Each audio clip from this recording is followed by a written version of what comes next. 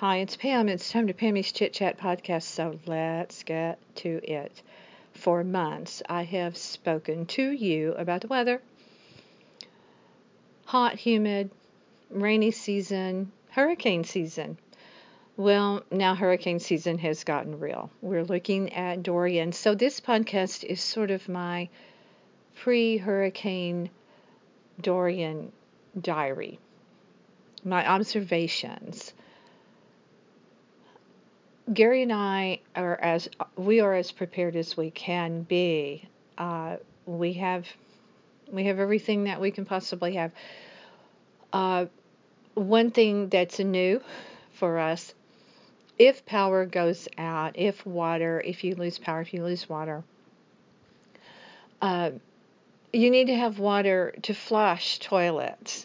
And so, um, in my bathtub, we have just a shower only in one bathroom. In the other one, it's a tub, but the closure does it's the kind that will hold water, but then it just kind of slowly will drain away.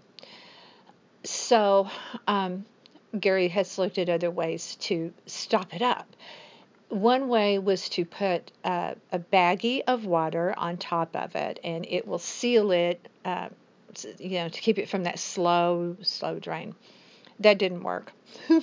We left that on there all afternoon yesterday, and uh, it was a very slow drain. It did help, but it still was not perfect. So we're trying another one today that I think is kind of fun. I may have to take a picture of it for social media. It's you put a plunger on top of you seal the little drain with the plunger. So when we're talking about that, it's like Gary's like, oh, new plunger. And my response, yeah, new plunger. So hence we went to Walmart today to get a plunger, but we were also going to go ahead and buy some more water if they had it. And when I finally found it at the back of the store, it was being handed out 2 cases at a time to people who were standing in line. And just before me, they ran out of water. And it was okay. This nice lady, another customer, said, oh, you can get water at Publix. She wasn't wrong. We did go to one of the Publix close to us, and we were able to get gallon jugs of water, 4 gallon jugs of water. I think we're going to be fine with water. Depending on what happens and how long it goes on, we may have to adjust, what we're doing. But my biggest observation today, other than the gas stations are out of control with people, with long lines at every station, or the stations are out of gas. We just needed to kind of top off. We could have used, I guess we should have done it yesterday, so shame on us for that. Hopefully, there are other people that have jobs they have to get to that really do, like hospital workers, things like that fire rescue, they really need to get to their jobs, so let them get the gas first. But the thing that really stood out for me as we were trying to buy food that we could make work if we lose power, uh, was just pretty much how calm everyone was. We went uh, to Walmart. Aldi, we were going to go to Aldi because they have some delicious baguette bread that I really wanted to get because I love it, love it, love it with Havarti cheese toasted on it with little tiny crumbles of bacon. It's so delicious. Well, Aldi was out the door. There was no way of even getting into Aldi today. So we went to 2 different Publix, and pretty much everyone was, particularly at Walmart, I'm going to say, and the Publix that is near us on North Lake, a street called North Lake, everyone there, everyone was really good, courteous and pretty good. I had one guy at Publix try to kind of run me down.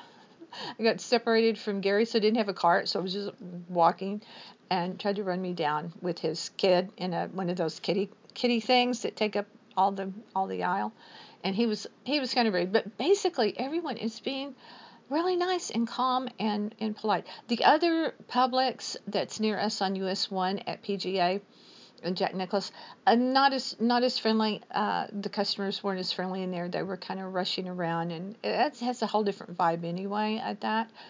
But overall, people are being pretty nice and not trying to be crazy. After going to 3 stores, we still forgot to get milk, and we're completely out. Used it last night for Kate, who was here last night. So we're out of milk after all that. So we still have to go out, we think. So we're keeping an eye on the weather. We're trying to understand. We're probably in our area in North Palm Beach going to get a direct hit from Dorian, and don't know what that'll mean. And it's serious, and we're taking it very seriously. But we're also trying to keep a level head about it, and certainly not scare our granddaughter who will be with us. That's the plan anyway. That she and her father will be with us during whatever happens on Sunday night into Monday, possibly Tuesday. It's moving very, very slowly, which is not good. But we are taking it seriously. But we're also going to be playing music and having cocktails and trying to get through it in a way without chewing our nails down to the nub and that sort of thing, because it does no good. It serves no purpose. And we have not been asked to evacuate. If we are asked to evacuate, not sure what that will mean for us, what we will do exactly to evacuate. We have a semi plan for that, but it's certainly not set in stone.